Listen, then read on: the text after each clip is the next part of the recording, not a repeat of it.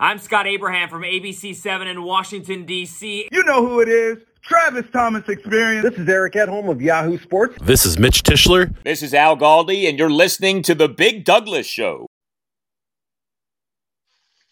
Today, my guest is Jamal Atkins. How are you, big fella?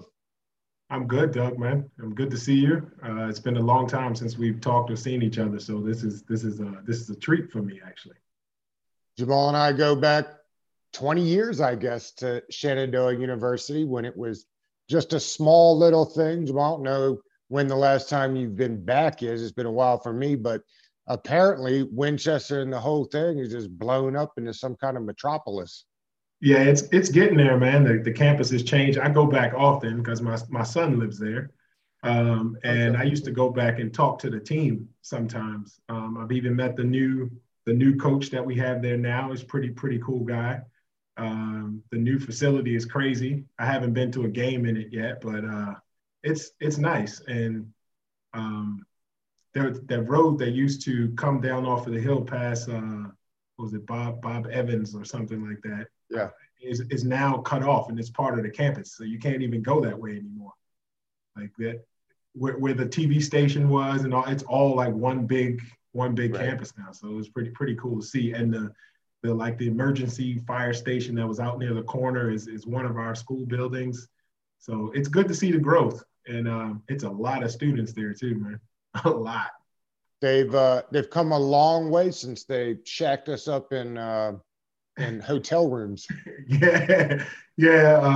It was crazy to move into a hotel my first year in college, or year and a half, and then we went from there to Gore Funkhauser, which was, I don't know if that was a move up or down, but it was a move nonetheless. You know, it was a move.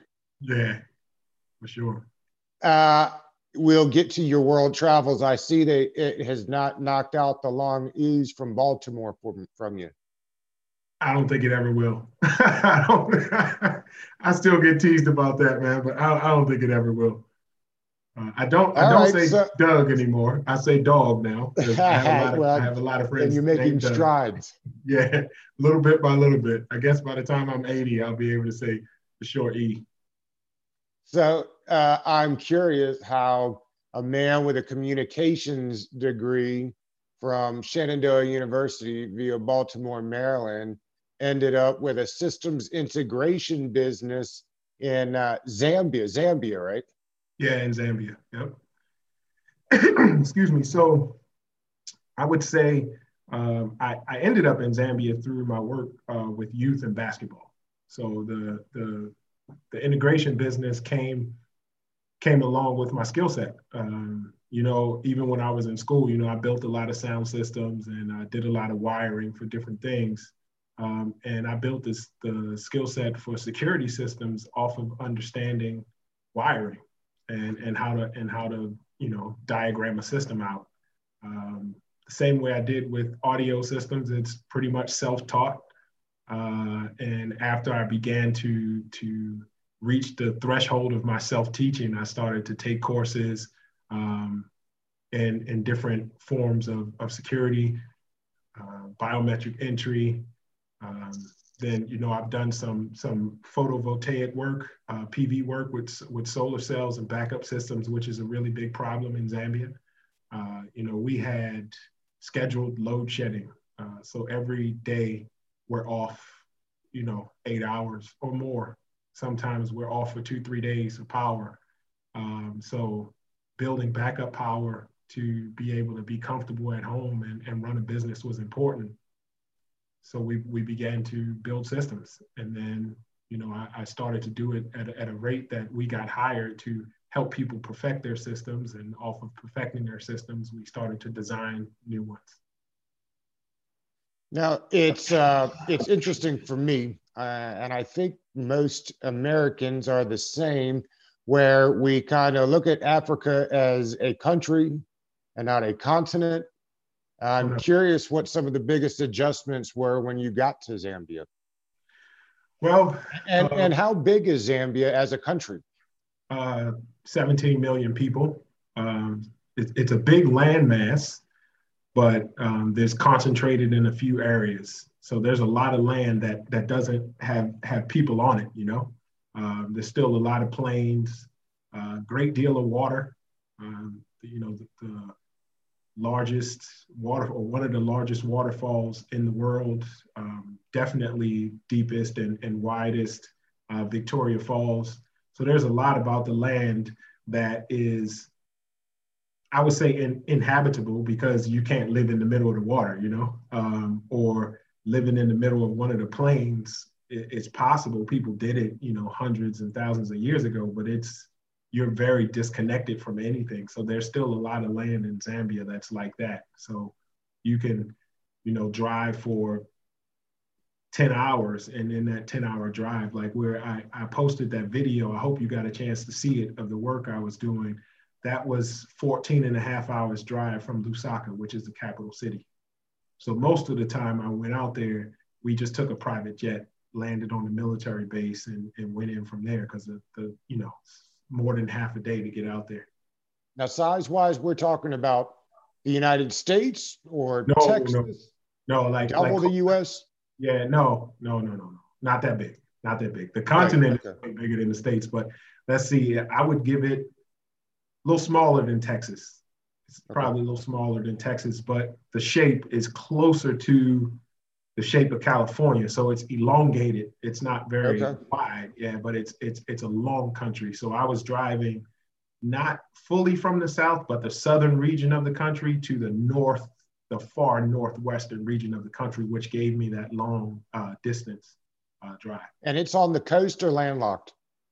We like to call it land linked, because it's connected to, it's 7 bordering countries. So it's not on the coast. It is in the heart of the continent, but it has a number of bordering countries, and you know, it's one of the major outlets of the Nile. Okay. And one of your passions there, you got, I met you at Shenandoah because you were there on a basketball scholarship. Basketball is one of your passions, I know. And so you founded a basketball academy. Is that right? Yeah. So when I left Shenandoah with playing ball, I moved to Florida, to Tampa, to work in AmeriCorps, to teach struggling readers, 2nd through 5th grade readers, trying to get them up to par with their classmates. It was one of the best things I've ever done, but it kind of infected me with the bug of doing more youth work. We did some youth work at the children's home and at the out at the school there in Winchester, and I did it a lot when, you know, growing up in recreation and parks in Baltimore. But doing it as my primary, when I got to Tampa, it made me see a lot of things, you know, a lot of similarities, but also some differences. And I got bit with the bug, you know. So I only worked in the school system for that 1 year down in Tampa, but for the next 3 years, I was there for a total of a little over 4 years. I worked in community centers, the Shriners Hospital, the Children's Home, which is a home for young people who have been removed from their homes due to domestic violence or kind of like a DCFS issue, you know, the reason why kids get removed. And I just, I couldn't get it out of my system. And my last year and a half there in Tampa, I was working with this high school called Sickles High School. Sickles High School is in their basketball program. And from that basketball program, I met a guy who was a coach with me there. And he convinced me he was like, man, we should travel a little bit. You know, we're off this time, you know, when summer comes, let's travel. I have a friend in Germany, you know, she'll put us up. We can go and stay with her for a while. Let's go check it out. And I was like, you know, I got a homeboy who played college with me, being Ron, you know, Ron Merriweather, who's from Germany. Let me reach out to him and see if he's there. And I reached out to Ron. He was there. So I went out to Germany for a little while. We got a chance to see the country, Amsterdam, hung out with Ron a bit. And the international bug kind of bit me. And I wanted to see what else was in the world, you know? And from there coming back, I got the opportunity, or was informed of the opportunity to do a youth life skills program based around basketball in Durban, South Africa. And that's what took me to the continent. And the reason why I started with that part of the story is because Durban, South Africa is kind of like Tampa or Miami, Florida. So the system that I found in Zambia is drastically different than what you find in South Africa. South Africa is, a country with major cities. It looks a lot like one of our cities. McDonald's and Burger King and Krispy Kreme and all of that kind of stuff, So it was, a lot of people on the continent call South Africa Africa Light, meaning you don't get the whole African experience if you go to an established city. You have to leave that city to get what our image or what our thought processes are of what that Africa is. So that's where I started in Durban and went to Johannesburg from there. And then almost 2 years later, a year and some later, is when I went to Zambia. And that was different, Right. I lived 18 hours from here to Zambia? That's straight hours. It takes about 23 or so, 23, 24, with the planes and the changes and stuff. Yeah. But that's about right, about 18 hours. Anywhere from 16 to 18, depending on what state you're flying from. But from our area, because we fly out of Dulles, which most people in our area would fly out of Dulles, it would take about 18 and a half. They have a summer and a winter. What's the weather like over there? Yes, winter's very short though, but not like snow winter, just colder. It doesn't get to, but they have a season that we really don't have, which is rainy season. And the rainy season means it rains almost every day.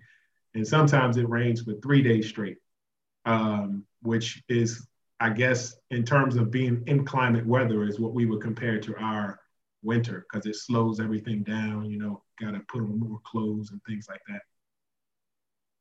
So you have packed it up from Zambia and are now in Switzerland. Yes. And as I understand it, the COVID has kept you from starting the basketball camp up there. Your wife travels with you now, yes? And that's how you ended up in Switzerland? Yes. Actually, this time around, I'm traveling with my wife. Right. So she got a gig with the Global Fund here. She works in adolescent youth, adolescent girls' health. And she took a position with the Global Fund, which is continuing the work that she's been doing professionally for over 20 years. And in this regard, I'm a traveling spouse. So I'm here trying to find my feet and what it is I want to do in Switzerland. And of course, I gravitate towards basketball and development with youth through basketball. But because of COVID, like you said, we spend all day in the house. I get out so I can walk my dog. I don't know where he was right here, but he just left. So yeah, that's my day. Now, anybody that's married knows that those first couple of years can be wonderful, but also full of challenges. I'm curious what the extra challenges are traveling the world with your partner, with your wife. Excuse me. Thank you. Sorry. It's challenging, but we dated across the world for 2 years.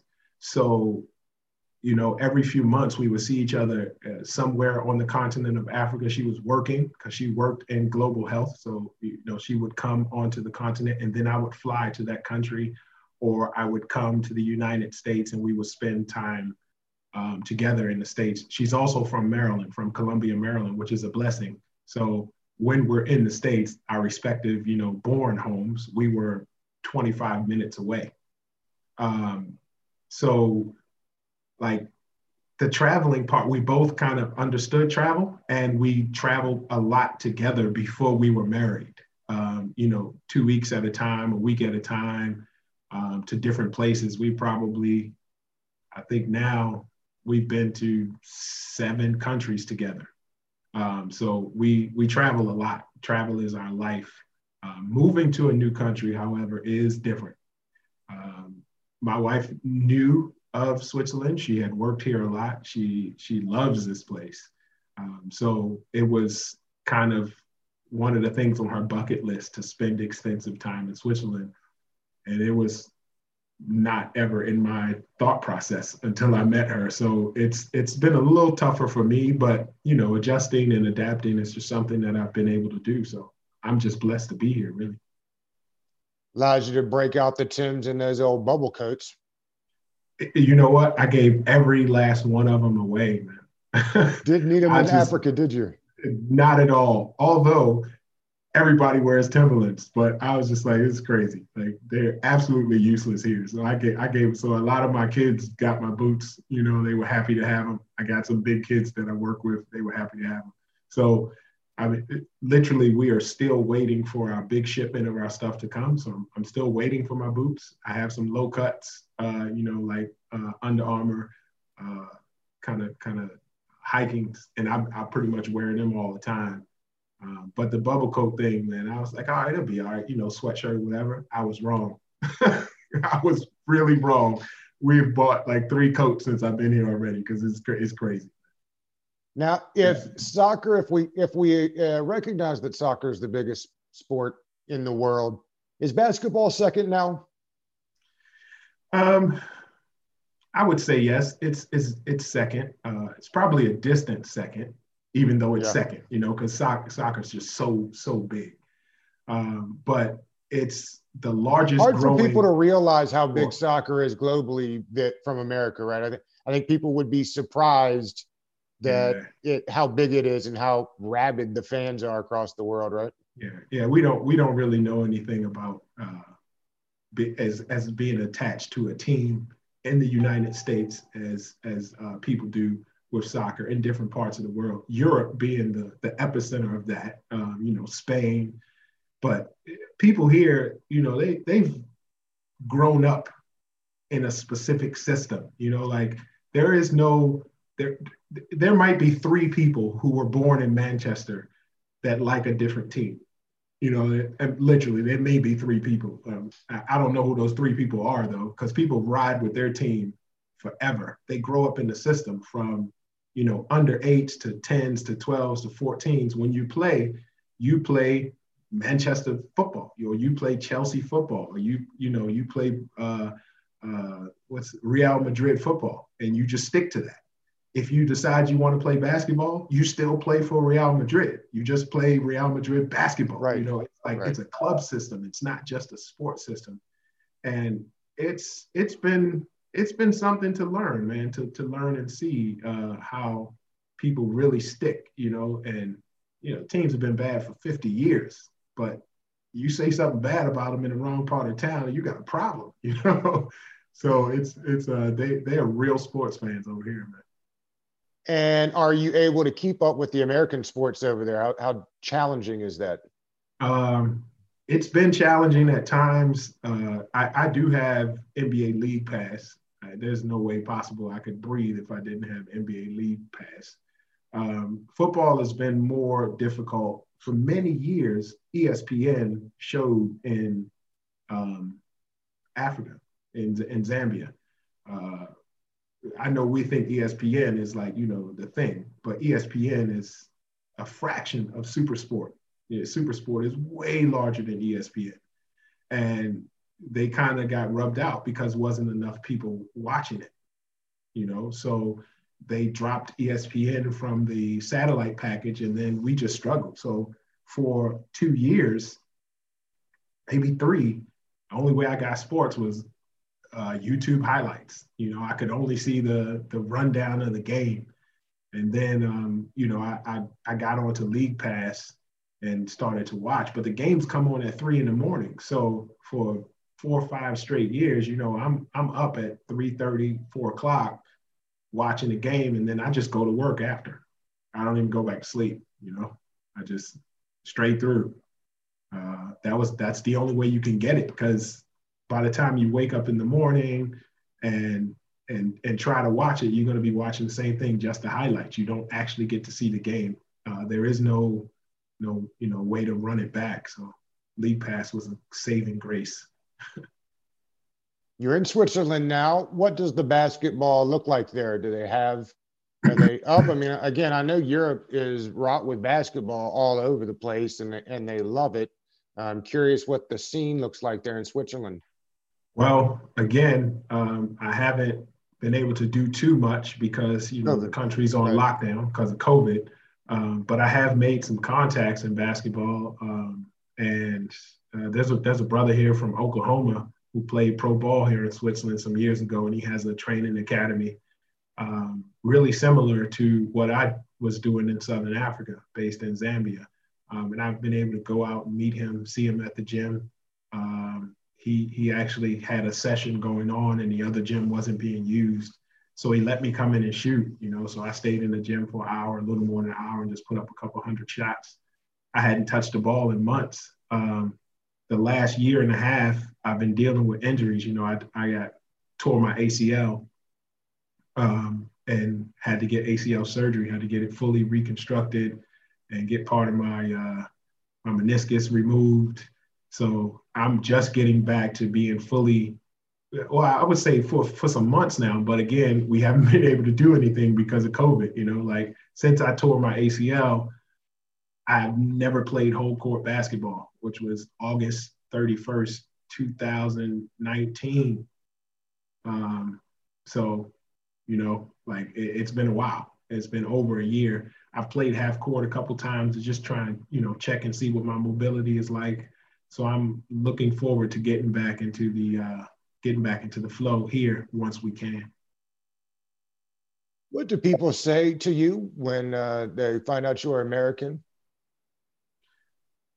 I guess here, not a whole lot yet, because we don't get to see very many people again because of COVID, so it's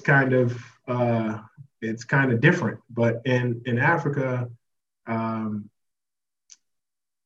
very rarely came across, or I guess I did come across people who didn't know me, but generally they're not people that do anything with sport, because everybody in sport, especially in basketball in the region, knows me or knows of me because of the work I did in life skills.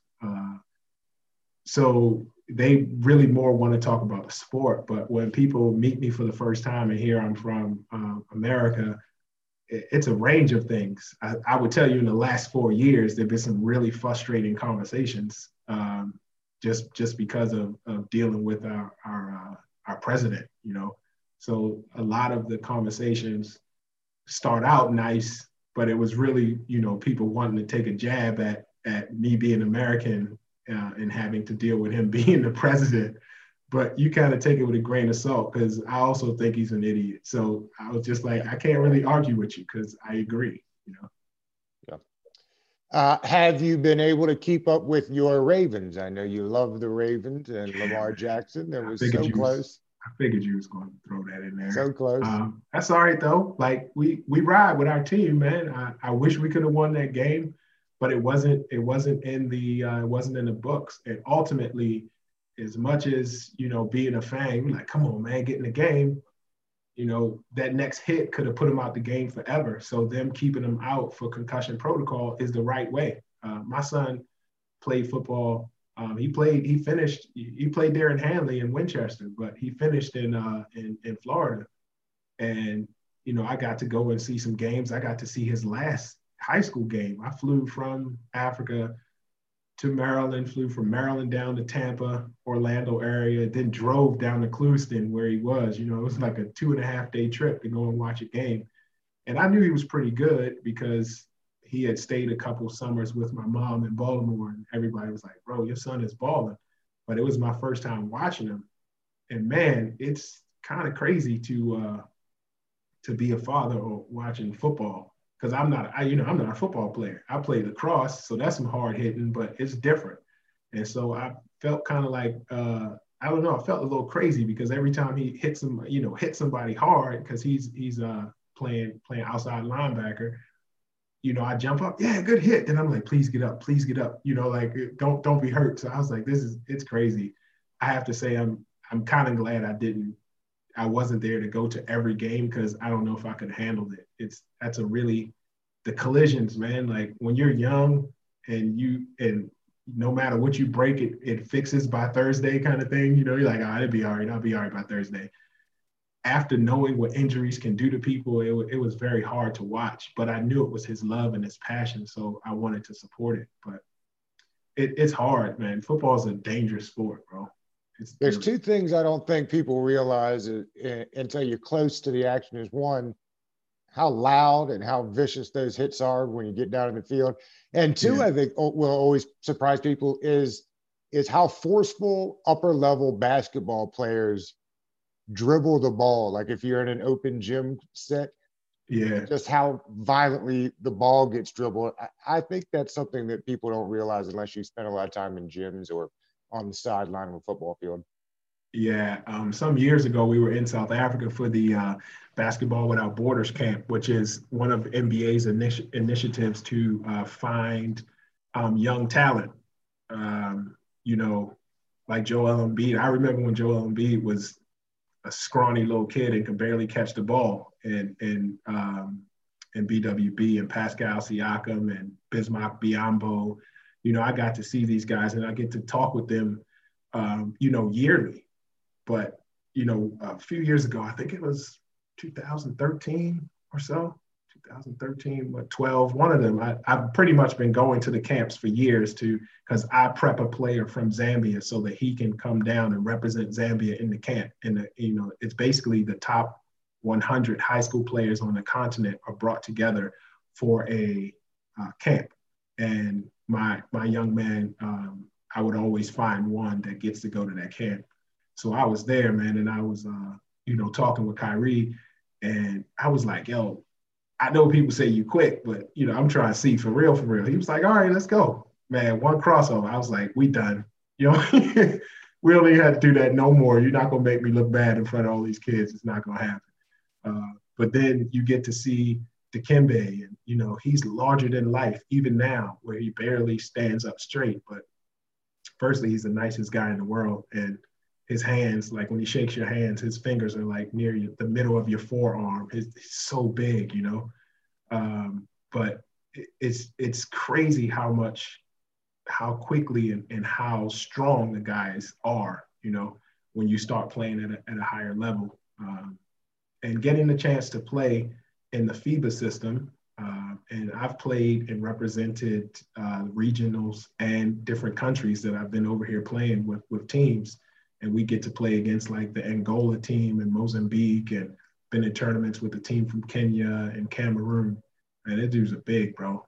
Like, and a 7 foot, 280-pound African dude is not to be played with at all. I bet. At all.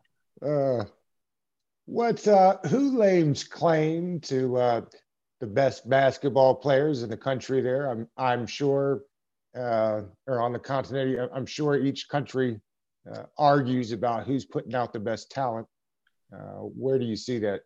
Well, I would say on continent, Angola, because they have won, I think, 13 out of the last 15 Afro baskets. So they got the trophies to prove it. But I would say you have to count Tunisia, Cameroon, Nigeria, in any order, depending on who you're talking to. But if I would say on continent, it's definitely Angola. No one is touching them on continent. They've only lost 2 Afro baskets, one to Nigeria, which was led by Al Farouk Aminu, and then one to Tunisia, which was led by Salah Mesri, which are both NBA stars, you know. So you understand how those teams beat them. But besides that, it's all them, man. Is the style the same? Have they taken on the new? I guess the new NBA has taken on more of a European approach anyway with the shooting. Yeah, I was going to say it's more European style basketball, which is highly technical, but their base. Let me see how I can say this. The base of FIBA basketball, which is technical basketball, is now combining the athleticism that we've been able to dominate with as American basketball for so long, which is why you have so many European players doing so well in the NBA because they're groomed in a system that is, attention to detail, highly technical. And then they get coaches that bring them up to speed with the physicality and the flexibility, the flow of basketball that we play in the US. It's really difficult. And then another layer I'll add to it is, 80% of the guys coming out of Europe who play high level basketball used to play soccer. So right. They have that body, soccer is east to west and basketball is north to south. But you get a guy who could play soccer at a high level and he's used to running east to west, it's almost impossible to go past him because his body is already set up. His muscle groupings work in that way, and it gives them an extreme advantage. It has been all but a guarantee of recent years in the NBA that you have to have a big three to compete. I'm curious what the rest of the world sees it as that is. Is that something that is spread, or is that something that's kind of frowned upon? I think the European system for many years was designed to stop the big three because it wouldn't allow most leagues. You couldn't have more than 2 foreign players. So they're like, you can have these 2 guys, but everybody else needs to be from here. Germany, Amsterdam, Holland, or whatever country you're in. It is now changed, but I still think they play in a system where they want an ultra fast guard, just in case the ball's getting trapped or something. 1 or 2 stretch shooters or knockdown shooters, and then everybody else except for 1 big man or 2 big men are stretch players. They can guard anybody. They can play anywhere on the floor. They all handle the ball. So 7-foot guys handling the ball is kind of normal. If you got a 7-foot guy playing in European basketball, he can dribble because since he was 3 feet, he's been taught every step of the element of basketball. It wasn't like you're a big guy, go down there, you're never going to, shoot. They get taught all of it from the beginning, So that's why you get like a guy like Nikola Jokic, and you like, this dude shouldn't be. I mean, he's slow, he don't jump, but he's still almost impossible to stop. You find that Clint Capella, who's actually from here in Switzerland, he played in a system that allowed him to handle the ball when he was young. So he don't do a lot of dribbling now, but he can, and he understands how to play from that perspective. That's really good insight on why the European guys have been able to, and a lot of them just jump right into the league, right? Because they've been playing pro over there since they were teenagers, right? That's something different that the rest of the world does. They early on recognize what you're good at and make sure that they make you as good as you can be. Isn't that right? And they don't have the school system like we've had with the NCAAs. So like guys go to school here and, 15, 16 are in school, but are also playing professional basketball. Right. So they go to class like everybody else, but then after that, they're taking the rest of their day in the gym or with a trainer or with a dietitian or something. And that's normal.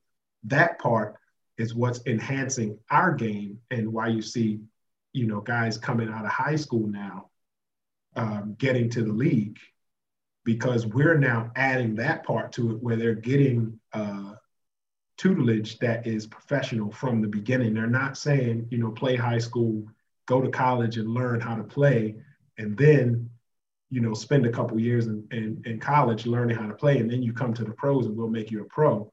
Now these guys are getting pro trainers at 16, which has been helpful to the way I train, because that's basically what I do. I take kids that have an opportunity, firstly, you can't teach height. So if I find a guy at 6'9", 6'10", 6'11", and he's, 16, 17, like I got a kid right now who's 2.3 meters. So, he's 7 foot already. He turned 16 on the 25th of this month. He's a big kid. I can't teach height. I can only teach him how to use his height. So with that, we're starting to see that come into play, and the students getting the opportunity to learn all of the skills early. And I kind of took that into my methodology for coaching. I teach everybody everything. Now, some people are specialists. Some guys are, you can tell by the way they hold the ball that they're going to be really good shooters.